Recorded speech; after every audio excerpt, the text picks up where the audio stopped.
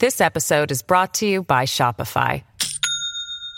Do you have a point of sale system you can trust, or is it a real POS? You need Shopify for retail. From accepting payments to managing inventory, Shopify POS has everything you need to sell in person. Go to shopify.com/system, all lowercase, to take your retail business to the next level today. That's shopify.com/system. I'm Damian Bulwa. Today on Fifth and Mission, Google jumps into the housing crisis. Business reporters Malia Russell and Roland Lee are here, and we're going to be talking about the company's pledge to invest $1 billion to build homes in the Bay Area over the next decade. That promise has raised big questions. Among them, why is affordable housing so expensive to build in the Bay Area? And what role should tech companies play in solving a problem that they helped create? Malia and Roland right after this. This episode is brought to you by Shopify. Do you have a point of sale system you can trust, or is it a real POS? You need Shopify for retail. From accepting payments to managing inventory, Shopify POS has everything you need to sell in person. Go to shopify.com/system, all lowercase, to take your retail business to the next level today. That's shopify.com/system. Welcome in to Malia Russell and Roland Lee, two business reporters. Thanks for joining me. Thanks for having us. Jigs. All right, you guys are here today because, fortunately, we are talking about two of the hottest button issues in the Bay Area, the housing crisis, the technology boom, and our high-flying companies like Google. Why are we here? Google has said that it's going to do something about housing. What is that? Yeah, so in June, Google committed $1 billion to helping solve the housing crisis. So three-quarters of that is land that they want to get housing built on, and then the rest is subsidies to help fund affordable housing. So they're not the first, right? Tech companies have started to make noise about putting some skin in the game here. That's right, yeah. Facebook has committed money, and also non-tech companies as well, like Kaiser Permanente and Wells Fargo. We're seeing that this is becoming an issue for companies that, surprise, hire in San Francisco, and their employees need places to live. So kind of for the first time ever, we're seeing companies make direct investments into actually building housing supply with those workers in mind. Yeah, so I want to get into some of the details of the news and exactly what the money entails, what affordable housing is. But first, just from a larger perspective, what should we make of this? Google, to many critics, caused a lot of the housing crisis and a lot of these companies by bringing in these high-paying jobs and bringing in workers. And now they are, should we be seeing them as a great philanthropist, or is this just a drop in the bucket of a problem that they helped create? I think it's important to realize Google has been expanding a lot over the years, a lot in Mountain View. And actually, they tried to build housing years ago, but Mountain View said no. I think it was around 2012. But now, Mountain View is encouraging them to build housing. So I think it's clearly job growth has been enormous in the tech industry, but the housing supply is also not kept up. And just blaming tech for that, for prices rising a lot, is not accurate. The supply side has also been a big concern. Yeah, so I want to ask sort of about some of the basics of these plans. First of all, can you just explain what affordable housing is for people who aren't familiar with it? Who can buy it? How is it set aside? And then what happens to the property after it's purchased? Affordable housing is basically regulated by the federal government. It is always income restricted. So it's basically based off of your salary and either how much you make or how much your family makes. You can be up to a 4-person household or even higher. And then your rent will never be more than 30% of your paycheck. So that makes it affordable. So that's for rental properties. For sale properties are also restricted to a certain income level, usually higher than rental properties because you need more money to buy.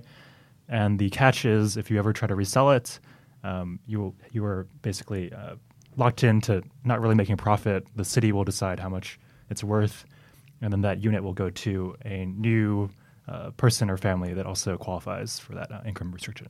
So if you paid 90 cents on the dollar, you might only get 90 cents on the dollar when you resell. Yeah, it's really more about stabilization and letting a family or a person live in the community. It's not about making a profit because so much of it is paid for by taxpayers. Got it. Okay. As to the Google proposal, Malia, this is not cash, correct? This is not $1 billion commitment of money for people to use toward affordable housing. This is an investment in 3 parts, and some might say an inflated headline. We're looking at $1 billion from Google. $250 million is set aside to establish an investment fund that will finance affordable housing in the region, what Roland was just talking about, housing for people of a certain percentage of the area median income. You have another $50 million going toward grants to nonprofits focused on homelessness and displacement, kind of symptoms of our region's housing crisis. As part of the investment, Google said that it is going to take some of the land it owns, land valued at $750 million, and have it rezoned for housing. This is land that's currently occupied by, Google says, empty office spaces. It's dedicated for commercial use. There's a lengthy process to have it rezoned, and they need the permission of cities that that land is in. But they say that they would like to get this land redeveloped, lease it to developers, and see as much as 15,000 units of housing on that land. So high-rise apartments, condos, et cetera. Yes. Google says it's going to be housing at all income levels. Okay. Well, let's talk about, why Google is doing it. What are their motivations? Is it just to provide housing? Or are there sort of complicated motives here? I think we are seeing tech companies step up now in response to what you said earlier. They're under fire. Even if it is not singularly tech's fault for the housing crisis, that's certainly the public perception. So this is them stepping up, taking responsibility. And I think another huge part of it is recruiting. Google workers are struggling to afford a home in the region near their office. A report from Open Listings, a startup that helps people with their housing search, found that the average engineer at Google making a little over $200,000 a year would have to spend a third of their income to afford a mortgage near the Googleplex or its sprawling campus in Mountain View. So if it's going to be a problem for Google employees, they can bet it's a problem for Google's neighbors. Yeah, and I'm sure as Google goes and tries to get permission to build more office space and see its plans come to fruition in a number of different product areas, they're going to want to be able to say we're not just neglecting the housing situation when they go to a city council, when they go to a board of supervisors, right? Yeah, I think it's important to realize they aren't just asking for more housing here. They want to expand by millions of square feet and more office space, so thousands, if not tens of thousands of more workers. So they have a very large project in San Jose at Diridon Station, as well as the North Bay Shore in Mountain View and Moffett Park in Sunnyvale. So they're not just remaining static. They're hiring tons of people, and clearly that'll increase demand for housing. So this is almost a sweetener to say, hey, cities, we want to build more office space, but we're also doing all this stuff on housing, not to mention transit and parks and art programs. Yeah, we're engaged. Yeah, so it's really almost like it's a deal. It's not just it's trying to make a deal. It's not just charity here. Got it.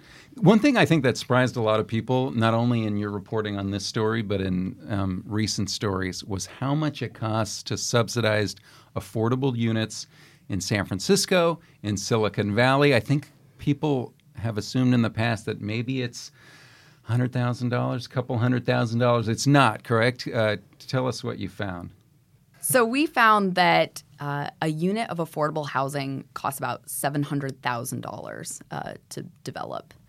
When you look at Google's investment of $250 million to finance 5,000 units of housing, that comes out to about $50,000 per unit. So not enough.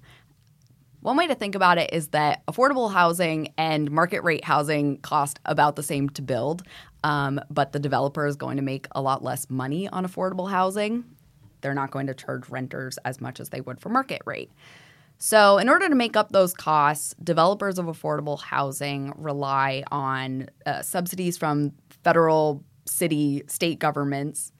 They look to philanthropic sources as well as traditional construction loans. Where Google might come in is they say, hey, we're over here and we want to help. They're becoming another source of funding where developers of affordable housing are strained. But $700,000 is incredible. That's the amount of money that someone needs to put in to get you from the cost of building the property to break even? Yeah, I mean, it also includes land, which, of course, if Google puts in, donates their land or leases out for cheap, that's a big factor. It includes fees, all the lawyers you have to pay, all the planners, the architects, the contractors. So it's really, not just the cost of like the concrete and steel and wood, but just all this other labor involved. And yeah, we're hearing even in San Francisco, it could be as much as $900,000 a unit for a high rise because, again, those costs are so high, especially for the labor. The question still up in the air, though, is whether or not housing that Google wants to see developed costs that much to build. The company has told us that they're looking at non-traditional modes of housing construction and financing. And to be honest, we have no idea what that means. It is pretty vague at this point. But maybe people will live in the cloud. Imagine the views. So that kind of remains to be seen is what are the proposals they're getting from developers and how might they turn housing development on its head. Got it. So I wanted to ask you, too, what other companies have also invested in housing in the Bay Area? What other commitments have come like Google's? Well, I think the closest comparison is what we're seeing from Facebook and the Chan Zuckerberg Initiative from Mark Zuckerberg and his wife, Priscilla Chan. In January, a partnership of foundations and companies got together and they said, we're going to raise $450 million to finance housing in the region. So just like Google, it sees itself as this alternative source of funding for housing construction in the Bay Area. That's a major investment. And then we're also seeing Kaiser, Cisco, Microsoft in Seattle. They're all saying it's time to do our part. Yeah, big issue in Seattle too, obviously. And obviously Salesforce chief Mark Benioff has been putting a lot of money into the homelessness issue, both in terms of subsidizing care but also in backing political causes. Yeah, Mark Benioff and Kaiser have also invested directly in stabilizing existing housing, which is something that Google is looking at. So the idea is that you have these homes that are built, occupied, they're already relatively affordable, but they're at risk of maybe the rents going up. So Google or Mark Benioff steps in and buys those homes and keeps them at low rents. Another sort of larger question, with the investment we're seeing, is it enough? Is it going to make a dent in the housing crisis that everyone's aware of? It may make a dent. I mean, 20,000 units is a lot, but I think the need for the Bay Area is something like 200,000 over the next, 5 years or so. So clearly, not even Google can do it itself. We need, not just tech, but government leaders, the private sector, kind of everyone to build more housing, or else there's just not enough for the growth.